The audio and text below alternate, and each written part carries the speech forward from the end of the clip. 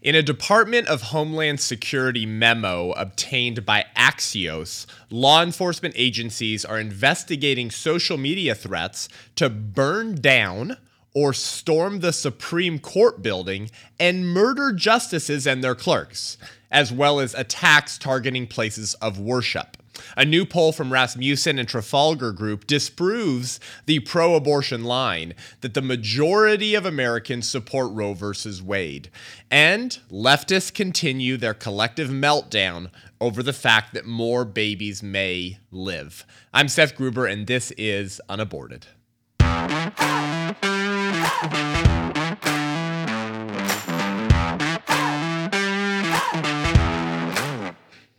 Welcome to the show today, guys. Thank you so much for tuning in. Hey, if you're a new listener to the show, would you give us a rating and review? It really helps us reach more people. This podcast and show has grown incredibly quickly in the last few months, particularly since the Supreme Court draft opinion leak, signaling that the justices are likely going to overturn Roe versus Wade. People want the truth, people want clarity, and people increasingly know that they're not going to get that from the activist media, who are basically journalistic prostitutes for the culture of death and the Democrat Party. And so if this show's been helpful for you, give us 5 stars, leave a review. It really helps the show go up the ratings. We have gotten responses and comments from people who listen to this show who have gotten involved with sidewalk counseling because of the podcast and have saved babies because of it. It seems inconsequential, but your help could actually get people engaged in saving lives. So people who kill babies will just as quickly kill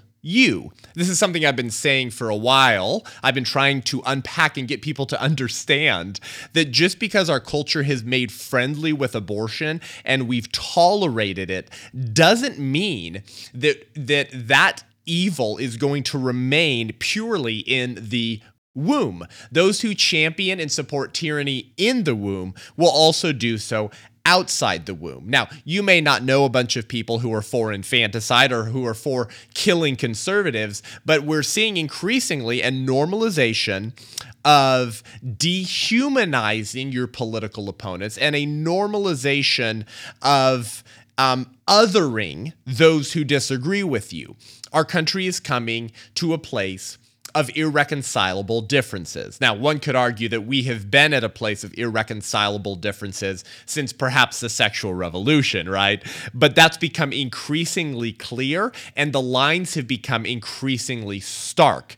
There is no way to reconcile our differences in America on these definitive, decisive moral issues, particularly abortion, which, as I have explained, is really sort of the centerpiece of secular progressivism. It kind of animates their entire political project. What's evidence of this, by the way?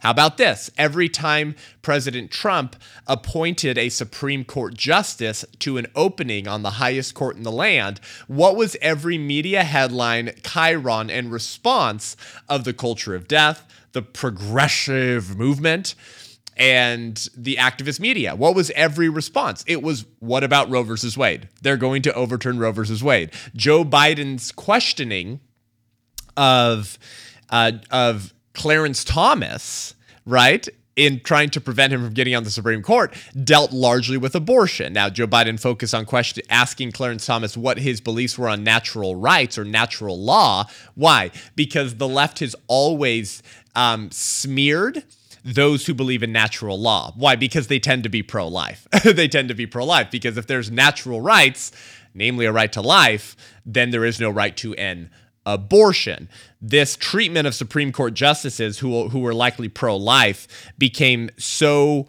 normalized from the Democrats that it coined a term called borking, referring to Robert Bork, the first Supreme Court justice that Joe Biden went after to prevent him from getting on the Supreme Court, and he did so successfully. He didn't do so successfully with Clarence Thomas because Clarence Thomas ripped him a new one by saying this is nothing but a high-tech lynching for uppity blacks who in any way deign to think for themselves, associating Joe Biden and the Democrat Party with their racist legacy and history. Well, this is now called borking when you try to prevent a Supreme Court justice or appointee from getting on the highest court in the land because the progressives don't like you, because you're conservative, because you're largely pro-life. And we saw the same type of questioning of Brett Kavanaugh and Amy Coney Barrett and Neil Gorsuch. So what's my point? Look at how the left responds to abortion, even when you compare it to other political priorities that they have, like transgender bathroom laws, like the border, like drug laws, like all of these other left-wing priorities. Nothing animates them or infuriates them as much as when the fictional right to kill babies is compromised. It's so central to the secular progressive religion and philosophy because it's so attached to their identity. And we'll get to that a little bit later in this episode about how sex is so fundamental to the identity of the left in America. And so because of all of that, right, nowhere are you more likely to see political violence than on the issue of abortion. And so according to Axios on May 18th, the Department of Homeland Security memo said that law enforcement agencies are investigating social media threats to burn down or storm the Supreme Court building and murder justices and their clerks, as well as attacks targeting places of worship. And we are seeing people attacking places of worship. We're also seeing a pro-life group in Wisconsin that was firebombed with Molotov cocktails that said something like, if abortions aren't safe, neither are you. Straight up political violence. CBS News on May 17th reported, quote, the National Capital Region Threat Intelligence Consortium, the Washington, D.C. Regional Intelligence Hub charged with tracking domestic terrorism threats, has referred at least 25 violent online posts to partner agencies for further investigation. According to the bulletin, some of the social media threats discuss burning down or storming the U.S. Supreme Court and murdering justice and their clerks, members of Congress, and lawful demonstrators. In fact, I had one or two contacts in Washington, D.C. during the first evening when the Supreme Court opinion leaked who were attacked by pro-abortion activists. One of them was punched in the head.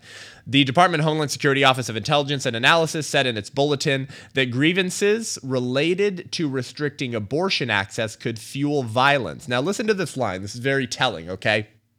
Because remember, language is so key. Language is so decisive in a republic like ours, and the left understands the importance of language on this issue of abortion. Listen to this line from what CBS is reporting from the National Capital Region Threat Intelligence Consortium. So the Department of Homeland Security's Office of Intelligence and Analysis said in its bulletin that, quote, grievances related to restricting abortion access, right, so meaning pro-lifers who are trying to take away Roe versus Wade, could fuel violence by pro-choice abortion-related violence extremists and other domestic violent extremists. It's very interesting, the language here. I thought it would be worth kind of breaking it down and discussing a little bit about why they use the language that they used here.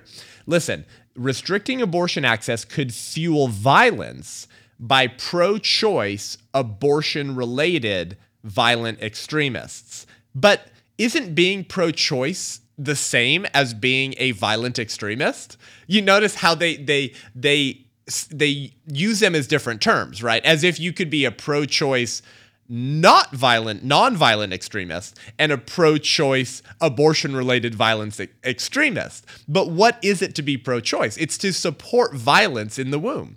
It's to support violently dismembering babies, ripping their arms from their shoulder blades, sticking Metzenbaum scissors into the back of their heads, burning them, starving them to death through the abortion pill that cuts off the hormone progesterone, that cuts off nutrients to the baby through the umbilical cord, who starved to death in the womb. This is violence. But they're saying, no, it's not just pro-choicers writ large. It's pro-choice, abortion-related violent extremists. And so just notice the kind of language that they use. They're not going to associate abortion with violence, abortion with domestic violent extremism, because for them to uphold their political regime, for them to uphold and argue for the fanciful constitutional right to kill babies in the womb through all 9 months of pregnancy, they have to refer to abortion through euphemisms, right? Through language, to suppress the reality, right? It was journalist Paul Greenberg who famously invented this famous axiom now that verbicide precedes homicide. Verbicide, language, how you manipulate language, precedes homicide, right? It's the distortion by euphemism of language to camouflage or at least blunt the truth about the real killing that they want to do.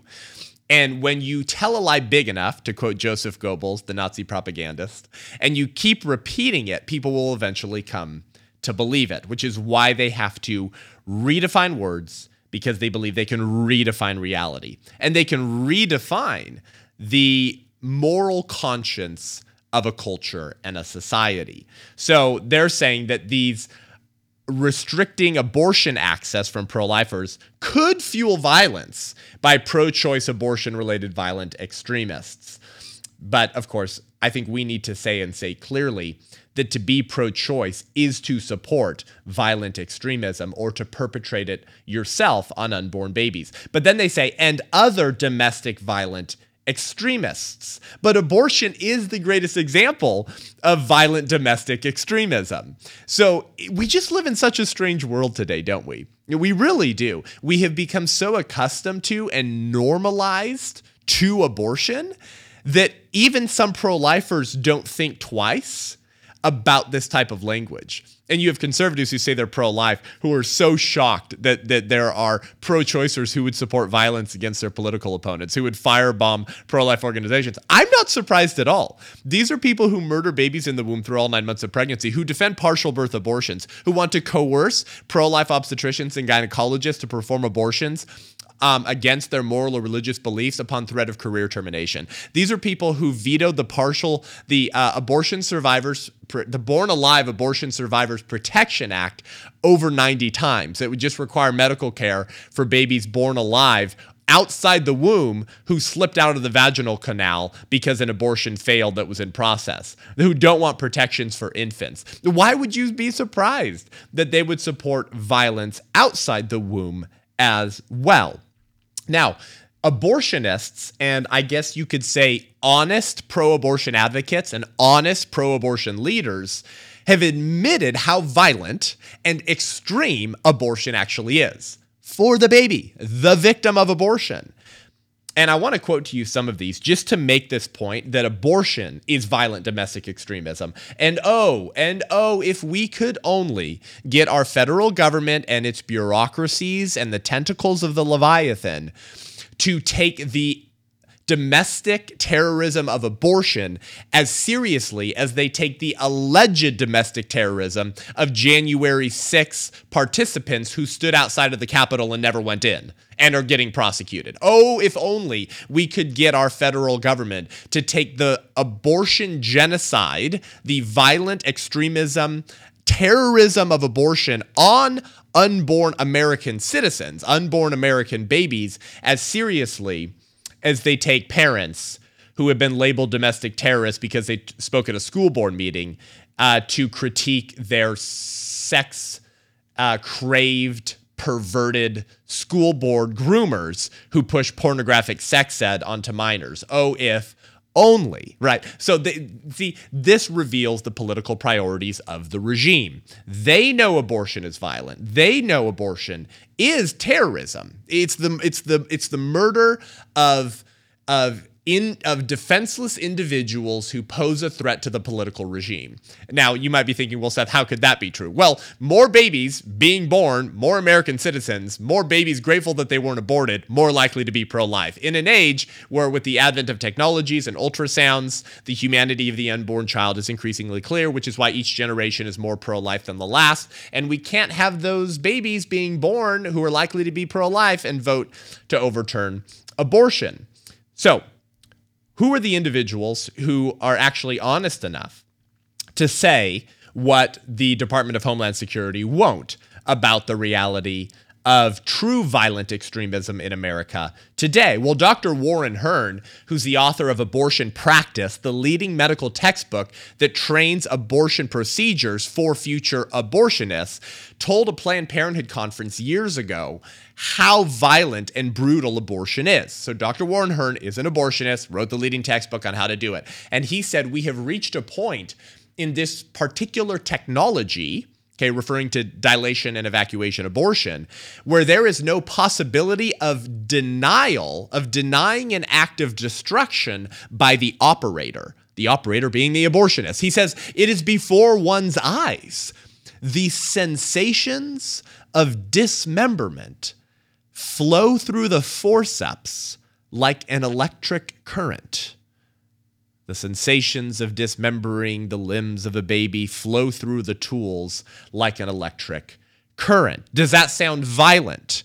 Of course it does. Anthony Kennedy, a former Supreme Court justice, no friend of pro-lifers, if you recall. Anthony Kennedy famously defended abortion in Planned Parenthood v. Casey, which reaffirmed the ruling of Roe versus Wade in 1992, when he said, "At the heart of liberty is the right to define one's own concept of existence, of meaning, of the universe, and of the mystery of human life." Meaning reality is malleable. We can redefine reality to fit the lifestyle we want to live. Anthony Kennedy, former pro-abortion, pro-choice Supreme Court justice, once depicted and accurately described the violent terrorist nature of abortion. He said the fetus in many cases dies just as a human adult or child would. It bleeds to death as it is torn limb to limb. The fetus can be alive at the beginning of the dismemberment process and can survive for a time while its limbs are being torn off. And he later said that at the end of the procedure, you are left with a tray full of pieces. Yes, abortion is violent.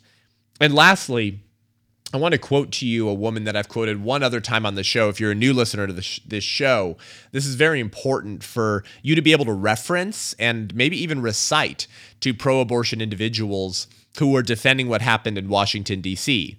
with Cesare Santangelo, who performs third trimester abortions, who's likely killing babies through illegal partial birth abortions, but Muriel Bowser and the Washington, D.C. government won't perform the autopsy procedures to confirm if these children were killed through illegal partial birth abortions. Well, nurse Brenda Pratt Schaefer once worked for Martin Haskell, who invented the partial birth abortion procedure. She witnessed many abortion procedures, including partial birth abortion procedures performed by Martin Haskell. And this understandably left her traumatized for her life.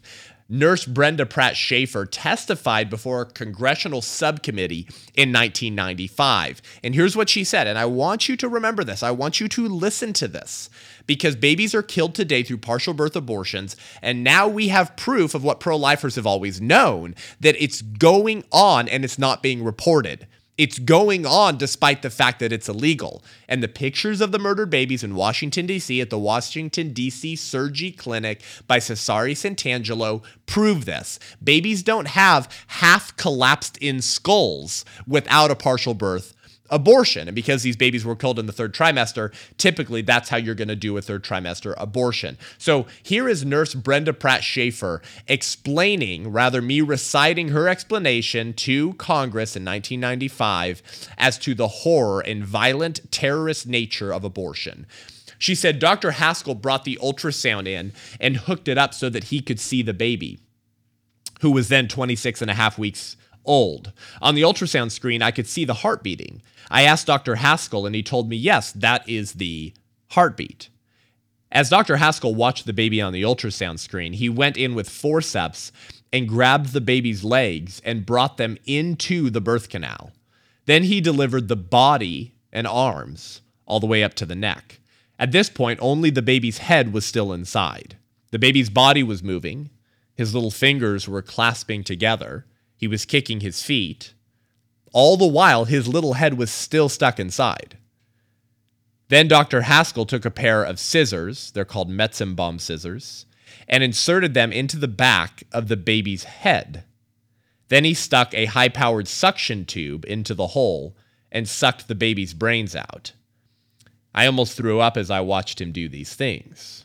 Next, Dr. Haskell delivered the baby's head, cut the umbilical cord, and delivered the placenta. He threw the baby in a pan, along with the placenta and the instruments he'd used. I saw the baby move in the pan, I asked another nurse, and she said it was just reflexes. The woman wanted to see her baby, so they cleaned up the baby and put it in a blanket and handed it to her. She cried the whole time, and she kept saying, "I'm sorry, please forgive me." I was crying too. I couldn't take it. That baby boy had the most perfect, angelic face I have ever seen. In all my professional years, I'd never experienced anything like this. I don't think about abortion the same way anymore, and I still have nightmares about what I saw. If that isn't violent domestic extremism, I don't know what is.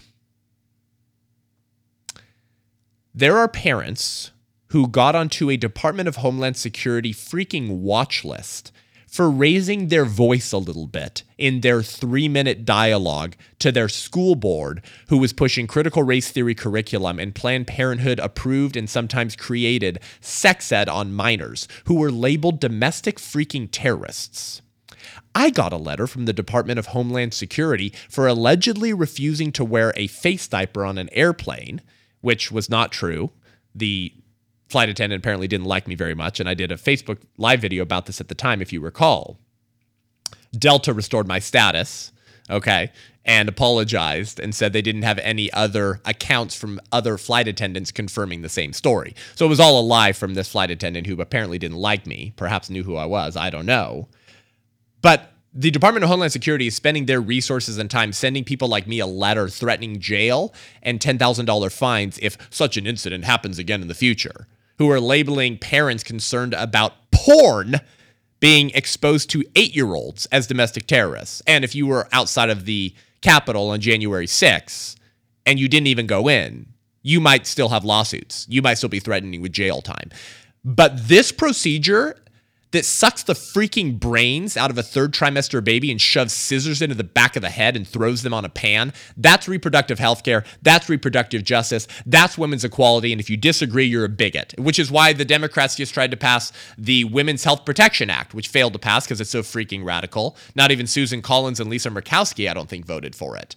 Right, the allegedly pro-life Republicans that betray the conservative movement and unborn children at every moment, the senator from Maine, the senator from Alaska, they couldn't even get the Women's Health Protection Act through, which would federalize and legalize abortion, codify it into federal law through point of birth.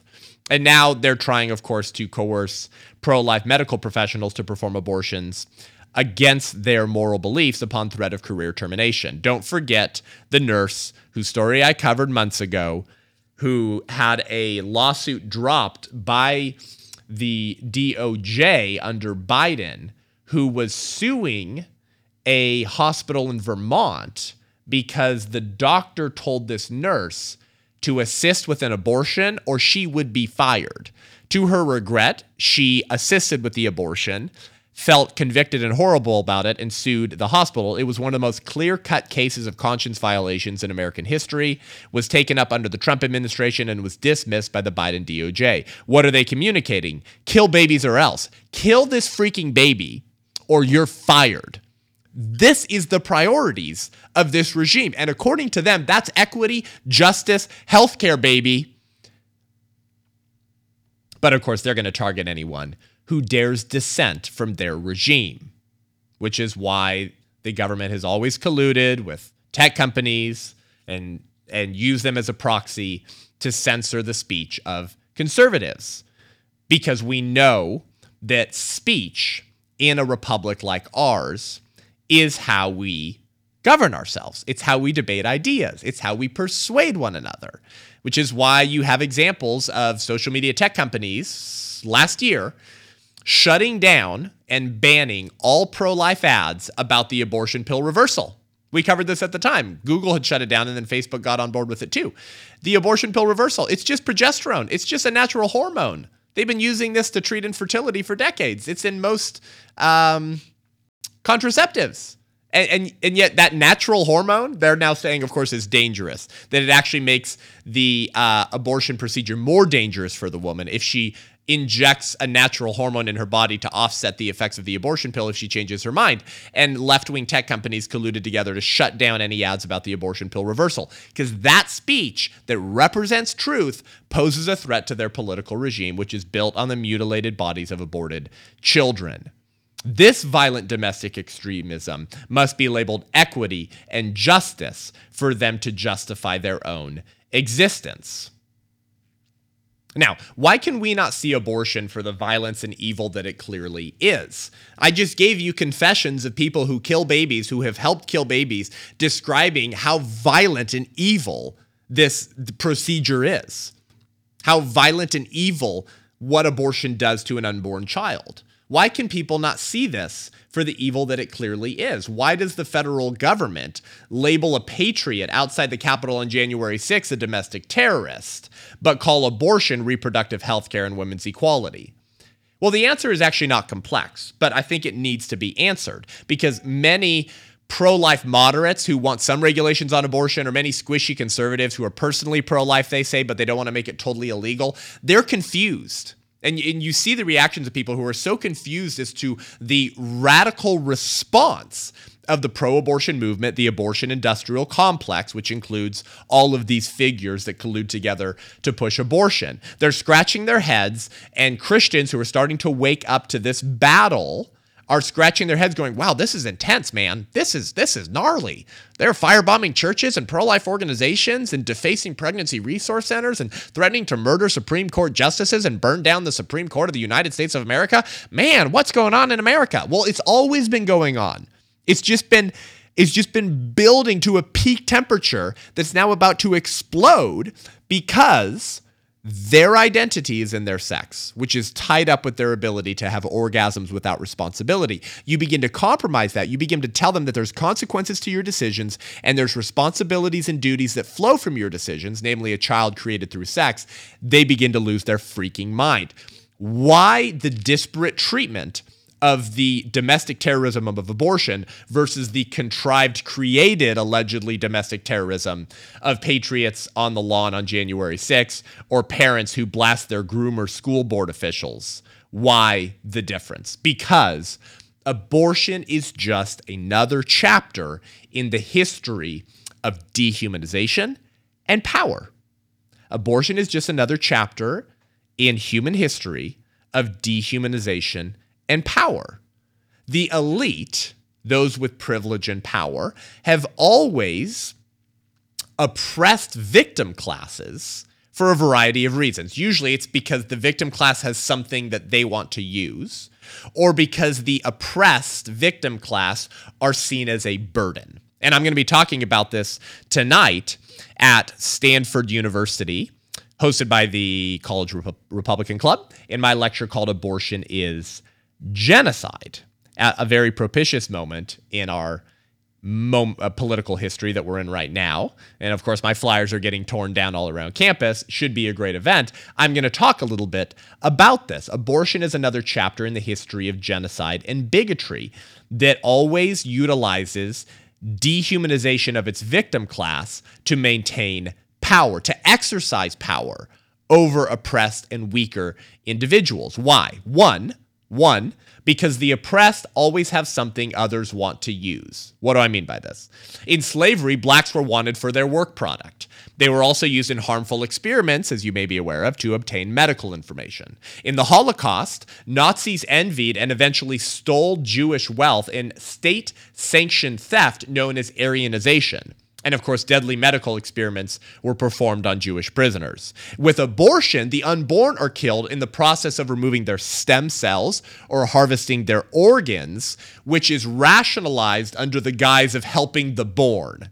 So racist Nazis and the pro-abortion movement all justify their mistreatment or murder of human beings as a necessary or even righteous action in order to improve or benefit their lives. So the oppressed always have something that others want to use to benefit themselves. Abortion is not new in the history of tyranny. It's another chapter of dehumanization and power. Secondly, the oppressed are always seen as a burden, right? As the dregs of society. In slavery, even after the Emancipation Proclamation in 1863, emancipated slaves were considered by racists unable to take care of themselves and seen as a drain on society's resources.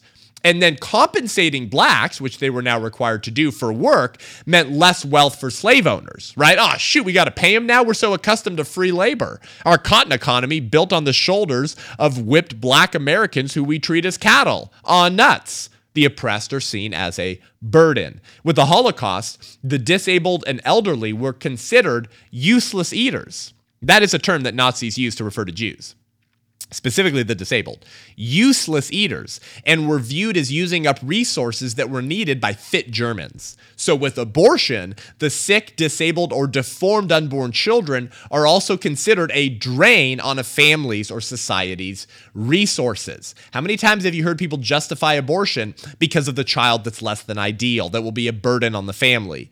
In fact, a 2012 study compiling the results of 24 studies on the termination rate of babies diagnosed with Down syndrome found that 67% of babies diagnosed with Down syndrome in America are aborted. Okay, that's a study compiling the results of 24 studies. I've seen other one-off studies that report it could be up to 90% or higher of babies diagnosed with Down syndrome in America are aborted.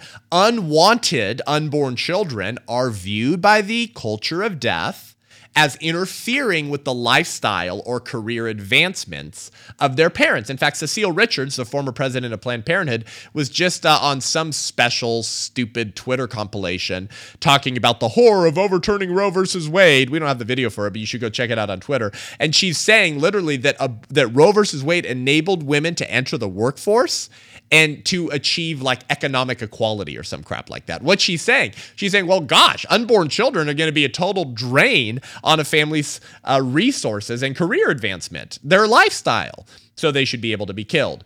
And according to the Guttmacher Institute, Planned Parenthood Statistical Research Branch, fully 95% of abortions are performed for socioeconomic reasons.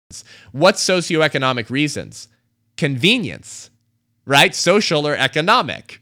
Right? You could take on more hours at work. You could find another job. You could get family to help, right? You could say no to working full time to stay at home and be a mom, but you're not. It's a convenience reason. That's the majority of abortions today. So the oppressed are always seen as a burden. So it's all about power. Abortion is just another example in the long history of tyranny, wherein the powerful and the elite assert their power over the vulnerable and the defenseless. And I want to give you two examples of this, okay? I think it's important to build out this point as we're talking about domestic terrorism and violent extremism, whether they're saying that about conservatives, who they label that to discredit them, or whether they're maybe referring to violent pro-abortion advocates who are threatening violence against Supreme Court justices. And all this obsession about domestic terrorism and violent extremism in America, we need to get back to the basics. We need to get down to brass tacks by making the obvious point that abortion is the single greatest example of domestic violent extremism in America today, because dehumanizing and eliminating babies in the womb allows us to live the type of life that we want. And you know what? Once again, honest and consistent pro-abortion advocates, okay, and leaders will admit this. They will admit how abortion is about power, how it's the powerful killing the powerless. And I have a couple examples for you. Here is a new ad that Planned Parenthood took out in the New York Times for their Bands Off Our Bodies campaign. And they partnered with celebrities who all signed this statement, right? They say the Supreme Court is planning to overturn Roe versus Wade, taking away the constitutional right to abortion. It's signed by people like Ariana Grande, Billie Eilish, Selena Gomez, and others. And here's what they state in this ad, okay? And really, this accomplishes nothing. It's just a way for them to make themselves feel good about themselves, right? There's just a statement, and they all sign it, and they're like, look at us, right? And here's what they say. They say, we are artists, creators, storytellers. We are the new generation stepping into our power. Interesting choice of words. Now we are being robbed of our power. We will not back down, and we will not go back, and we will not back down.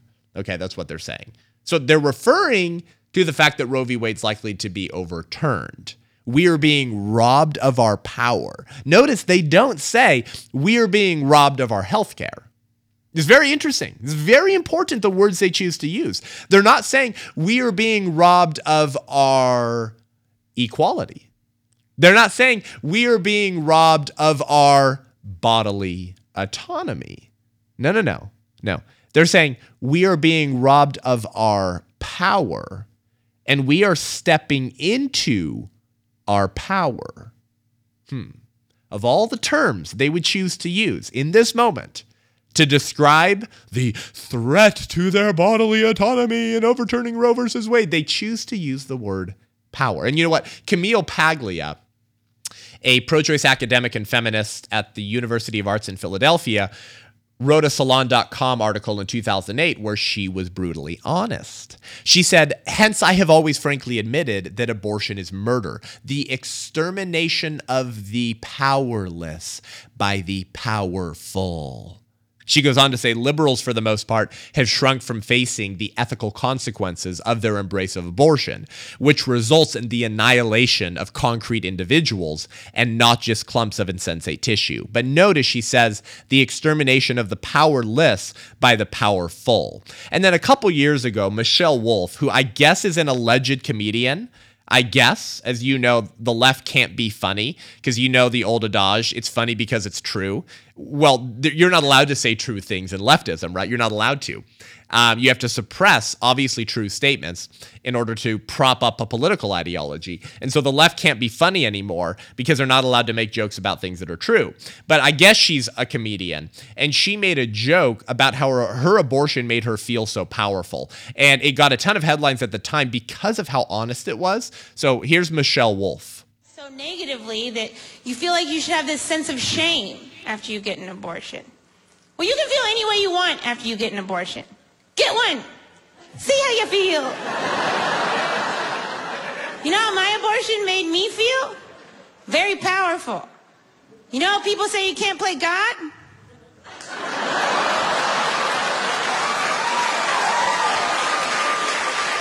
I walked out of there being like, move over, Morgan Freeman. I am God. Well, there you have it. There you have it. That was a couple years ago, if I recall, a little bit before the world lost its freaking mind. And you know what? If it weren't so disturbing, if it weren't for the fact that so many babies are dead and were murdered because their parents were playing God, it might actually be a little bit funny if it weren't for the fact that she's standing on the mutilated body of her own child to get a laugh. And the fact that so many people in that audience actually do laugh is a sign of our times, unfortunately. But I'm sure she's right. I'm sure she did feel very powerful. Of course. Of course you feel powerful. To kill someone and believe it's your right to do it? Kings and emperors and tyrants have always felt powerful when they've wiped out millions of their citizens, whether it's Mao, Stalin, or Hitler. Of course you feel powerful.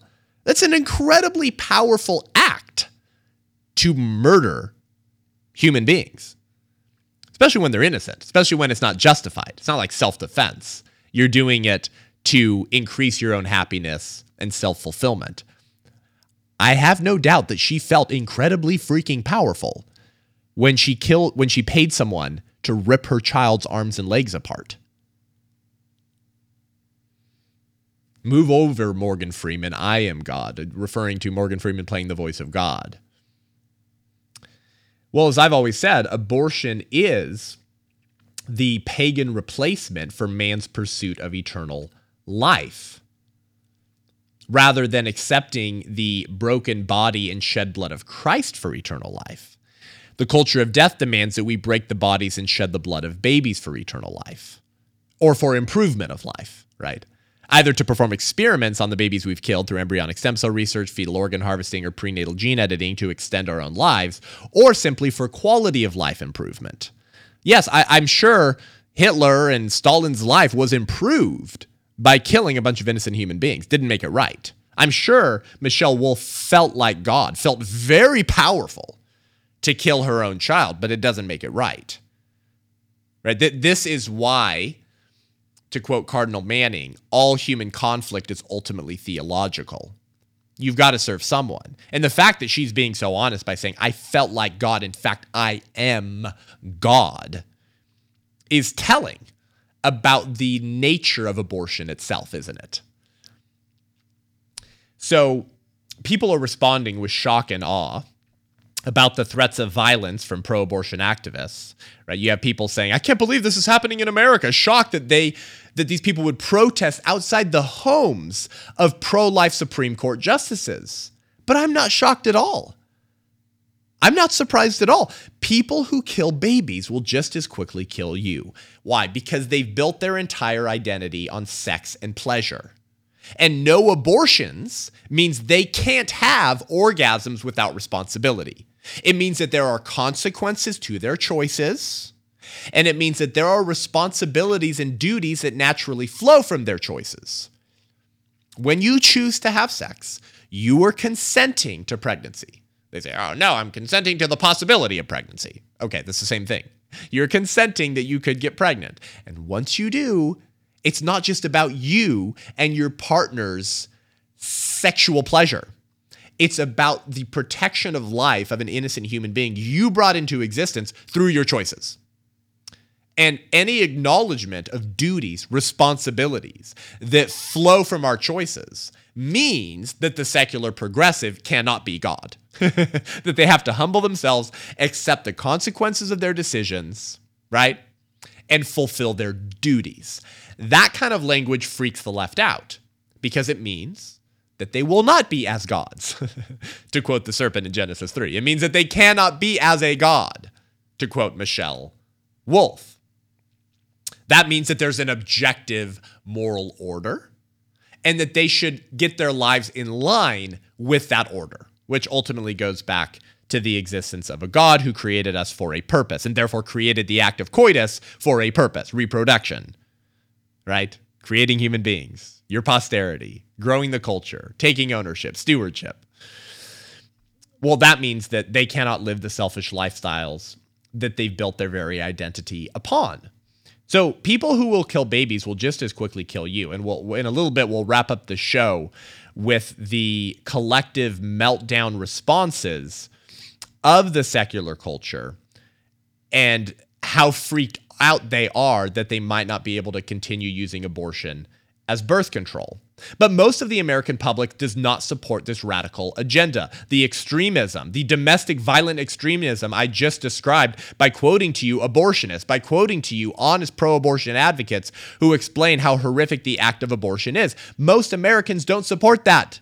Believe it or not, most Americans do not support Roe versus Wade. And yet, one of the most repeated headlines, repeated talking points you're hearing right now from the activist media, from the abortion industrial complex, from the Democrats, Elizabeth Warren saying this, Cecile Richards is saying this, Nancy Pelosi is saying this, Chuck Schumer is saying this. They're all saying this right now. What? They're saying the majority of Americans support Roe versus Wade.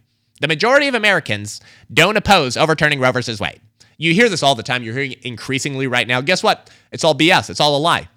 It's all a lie. And I've said this for years, specifically when I quote the Gallup poll from 2019 that said only 13% of Americans support third trimester abortions. Well, guys, if only 13% of Americans support third trimester abortions, but Roe v. Wade and Doe versus Bolton legalized abortion through point of birth, then that means that, 87% of Americans don't support Roe versus Wade, which does allow abortion through point of birth. Through the third trimester. Do you see what I mean? But here's more evidence of what I've known to be, and maybe you've known to already be true. Rasmussen just came out with a new poll reporting the following. And then there's another one I wanted to get to from Trafalgar. But here's Rasmussen. 77% of voters erroneously believe that overturning Roe versus Wade would make abortion illegal everywhere. 77% of voters believe that overturning Roe would make abortion illegal everywhere. But it doesn't. It just sends it back to the states.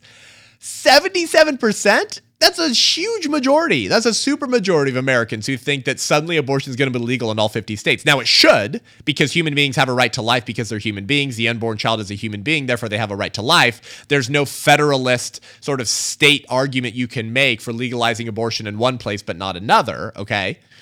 However, the realities on the ground are that overturning Roe v. Wade just sends it back to the states. And look what Rasmussen found, okay? They also found 65% of people believe abortion law should be determined by voters and their elected representatives, which is what would happen if Roe v. Wade is overturned. So 65% of people believe abortion law should be determined by voters. Okay, then that means at least 65% of people don't support Roe versus Wade, which doesn't allow abortion law to be determined by voters and their elected representatives. And then Rasmussen found that 72% of people want abortion legal no later than the first trimester. 72% of people, not Democrats, not Republicans, Americans want abortion legal no later than the first trimester. But Roe v. Wade legalizes it through point of birth, okay? And here is a Trafalgar poll, and we have a screenshot here for you if you're watching the show.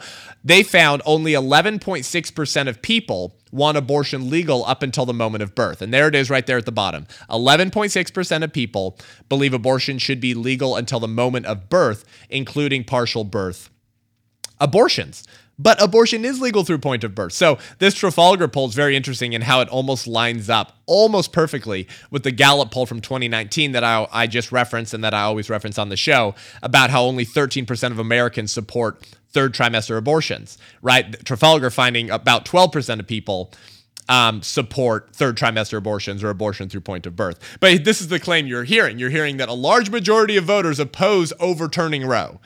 This is a meaningless statistic, because those voters largely do not understand what Roe v. Wade said and what overturning Roe will actually do. And we know this from a study back as early as 1991, the year I was born, in a study called Abortion and Moral Beliefs, a survey of American opinion, that found only 1 in 10 people could give an accurate account of the Roe versus Wade decision. And I'm surprised it was as many as 1 in 10. So just so you know, the next time you hear leftists screaming about our democracy, it's under attack by these oppressive pro-life laws, just know that they don't actually want our democracy, because our democracy broadly opposes Roe versus Wade. And we've known this for decades because of how many people don't understand what Roe v. Wade actually said and what overturning it will actually do. And now the new poll from Rasmussen and Trafalgar just prove what we've already known to be true. This is why stories about third trimester abortions are always suppressed and hidden by the activist media. And what's the most recent greatest example of this? Cesare Santangelo, Washington, D.C. surgery clinic, right? Go back and listen to the episode about it with my friend A.J. Hurley, who actually helped unbox the babies who were murdered in the third trimester with their heads half collapsed in because of partial birth abortion. If every mainstream media outlet, okay, honestly reported the details about the Santangelo murdered third trimester babies in Washington, D.C., do you think that would help or hurt Democrats and the abortion industry? Do you think it would help or hurt them? It would obviously hurt them. But if the left is right when they say the majority of Americans support Roe versus Wade, okay, then reporting on the realities of what Roe v. Wade allows wouldn't hurt them, right? It would just help them, right? Because the majority of Americans support Roe v. Wade. Oh, that's what Roe v. Wade allows. It allows abortions in the third trimester. As long as not getting that third trimester abortion would endanger the mother's health. And health can be defined to include familial health and emotional health. So basically, it can mean whatever the abortionist and mother want it to mean in order to meet the legal litmus test to get a third trimester abortion. Hey, Democrats. Hey, abortion industry. The majority of Americans support Roe v. Wade. Hey, activist media. Then that's great. Let's show the pictures of third trimester aborted babies, because that's healthcare, remember? That's equity. Remember, that's reproductive justice. So that's a really good thing, right? That's equality. We should show people what that equality looks like. That would be wonderful. We should report on it all the time, because that's what Americans largely support. They freaking know most Americans don't support that. They know how horrified and disturbed and sick most Americans would get if they saw the reality of what Roe v. Wade allows in this land, on our soil, in this country. So they won't report on it, because they know how much that would shift the dial towards the pro-life position, and people would start voting differently. They would start voting for pro-lifers. They would be so horrified by the pictures that were coming out of Washington, D.C., and that have come out occasionally throughout the decade since Roe v. Wade was passed, of the horror of third trimester abortions. Well, there you go. Our democracy supports Roe v. Wade. Okay, well, our democracy is speaking. Our Democracy is saying they largely don't support it. So I assume abortionists and abortion industrial complex, you're going to get behind overturning Roe because that's the voice of the people. That's what the majority want, right? And of course, they always say democracy and not constitutional republic because democracy is pure majoritarianism. Majoritarianism rules. All right, well, the pure majoritarian in America doesn't want Roe v. Wade, so we should abort Roe v. Wade. It's just a clump of words anyways, right? Well, they're losing their freaking mind because they never cared about our democracy. They cared about power, okay, and their ability to have orgasms without any responsibility. Let's finish and close out the show today with a teaser of what to expect if Roe v. Wade is overturned. There are plenty of clips we could play. There are plenty of stories we could talk about. I mentioned the pro-life group in Wisconsin that was firebombed with Molotov cocktails. Luckily, no one was in the building. Pregnancy resource centers getting defaced as well. Pro-lifers getting attacked in the street at some of these Planned Parenthood protests. I'm just going to hone in on one from the other day on May 14th. Pro-abortion protesters went freaking crazy when pro-life advocates arrived at a Planned Parenthood protest at the Arizona state capitol, again on May 14th, Saturday, May 14th. Here's just one clip from what happened on the ground in the response of pro-aborts to pro-lifers who showed up to speak life to these depraved lunatics.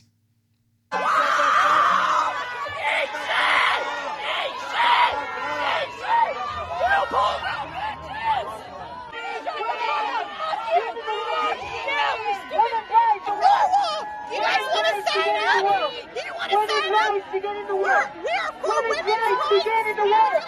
Women's rights to get in the world. Roe v. Wade. Roe v. Wade. Roe v. Wade. Roe v. Wade. Coat hanger dodger. Coat hanger dodger. That means your mom stuck a coat hanger up her hooey and tried to get rid of you, but she failed.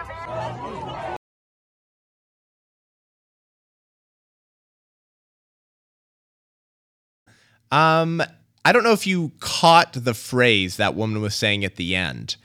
She was screaming at the pro-lifer who was recording her, and she was saying, coat hanger dodger.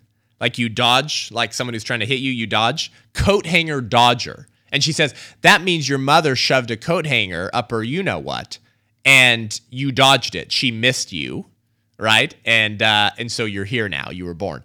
So it's interesting how honest the left gets when they're angry about their sacrament of abortion being torn down, because the pro-abort is acknowledging that the pro-lifer in front of them was also them when they were in the womb, that they're the same person now that they were in the womb. Notice the pro-abort doesn't say, that crazed lunatic woman, she doesn't say, that means your mother shoved a coat hanger up her you-know-what, and the blob of tissue that would one day transform into you avoided the coat hanger. No, she says, and missed you, or you dodged it. You? Oh, you, meaning me, meaning I'm the same person now that I was in the womb. There's the acknowledgement that there's a continuity, right? The substance view of person says that it's our underlying nature that allows us to be the same individual across change, time, and space, right? We're the same being from the moment we became a human being, even though our capacities and functions have grown and developed, right? That was still you in the womb. A interesting acknowledgement from someone who would have killed that person. And you know what? Would probably kill them today. Do you think these people would harm you? No, think about it. Did you see some of their reactions? Do you think these people would harm you? Do you think these people would attack pregnancy resource centers and their staff? Do you think these people would attack churches? I think so. Because I think people who kill babies will just as quickly kill you. I think people who defend the wholesale slaughter of an entire class of human beings, who they dehumanize through euphemisms, will just as quickly dehumanize their political opponents through euphemisms to justify their mistreatment and eventual murder as well. Tyranny, to quote my pastor Rob McCoy, is achieved by incremental obedience, incremental steps, by good people submitting to systematic control. Tyranny never goes from point A to point Z. It moves gradually. And it's only achieved when good people go along with it and allow each step along that tyrannical agenda. The othering that we're seeing of conservatives in America, of pro-lifers, the dehumanization, the type of language being used to describe conservatives and pro-lifers. You remember we played clips on the show months ago where mainstream media news hosts were describing pro-lifers as racists, as domestic terrorists, and comparing us to actual Islamic terrorists, okay? that type of speech, okay, and political speak in a republic is incredibly damaging, because the more we get normalized and accustomed to that, lest I say the more we tolerate it, the sooner that that rhetoric is going to manifest itself in reality, in actual violence against pro-lifers and conservatives. This is a small teaser of what to expect if Roe v. Wade is overturned. Okay? People will die in the streets. It's just a reality. Pro-lifers will get killed if Roe v. Wade gets overturned. And they will kill a lot of people. And they'll continue to push to pressure the Supreme Court and others into upholding the right to abortion. What are you going to do about that? By the way, pro-life pregnancy resource centers should probably get a firearm. If they can't afford to pay security, they should get someone on staff with an open carry, depending what state you're in, or a concealed carry permit. You should do that. You should protect your center and your people. Churches, especially churches who are engaged in defending life, ought to do so as well. And notice how the attacks and walk-ins happening at churches around the country are largely not happening in evangelical churches. If you're a Christian and you tune into the show, I want you to think about the why behind that. It's been largely Orthodox, Catholic churches, and some more historically Orthodox Protestant churches, but largely Catholic ones. Why is that? Why are they not walking in to Stephen Furtick's church? Why are they not walking in to Rick Warren's church, to Tim Keller's church? Because these people pose no threat to their political regime, to abortion. In many cases, they provide spiritual license for their congregants and sheep to vote for the very people sworn to uphold the sacrament of Satan. It's something the church needs to think about in this season. Why are most evangelical churches not being targeted by the left? Because we're not really a threat. We should be a threat. And if we're not a threat to their political regime, and I'm for any stupid, weird left-wing activists who are going to chop up this clip, I'm not talking about a physical threat. I'm talking about a political threat, a moral threat. If we don't become that political and moral threat to the secular progressive movement, the Democrat Party, whose sacrament is abortion, okay, the sooner we will be eaten as well. They won't tolerate any dissent from their political regime. They'll just start with targeting the people that pose the greatest threat to their political regime. It's about time that we wake up, stand up, get off the bench, and start contending in the culture. If you want to know how to do that, go to lovelife.org, lovelife.org/America, to get tools to equip and train up people in your church to actually get involved with sidewalk counseling, to get involved with supporting families who choose life.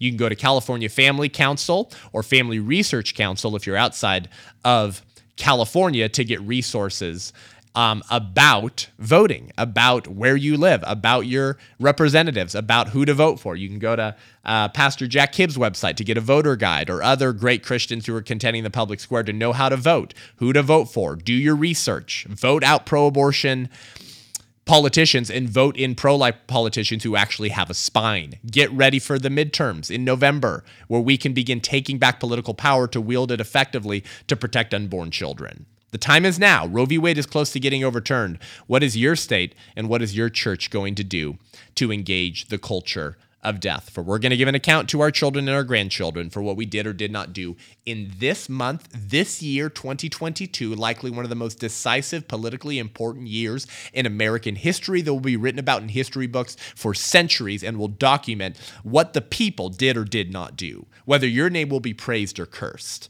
for being silent on or engaged in ending the greatest injustice in human history, the wholesale slaughter of 63 million babies in their mother's womb since 1973. Thanks for joining me today. Head on over to iTunes, Spotify, YouTube. Give the show a rating and review. We really appreciate it. It helps us reach more people. If you want to learn more and engage with me online, follow me on TikTok, Twitter, Instagram, Facebook. Subscribe to YouTube. If you want to see my speaking schedule or book me for an event, go to my website, SethGruber.com. Until next week, I'm Seth Gruber, and this is Unaborted.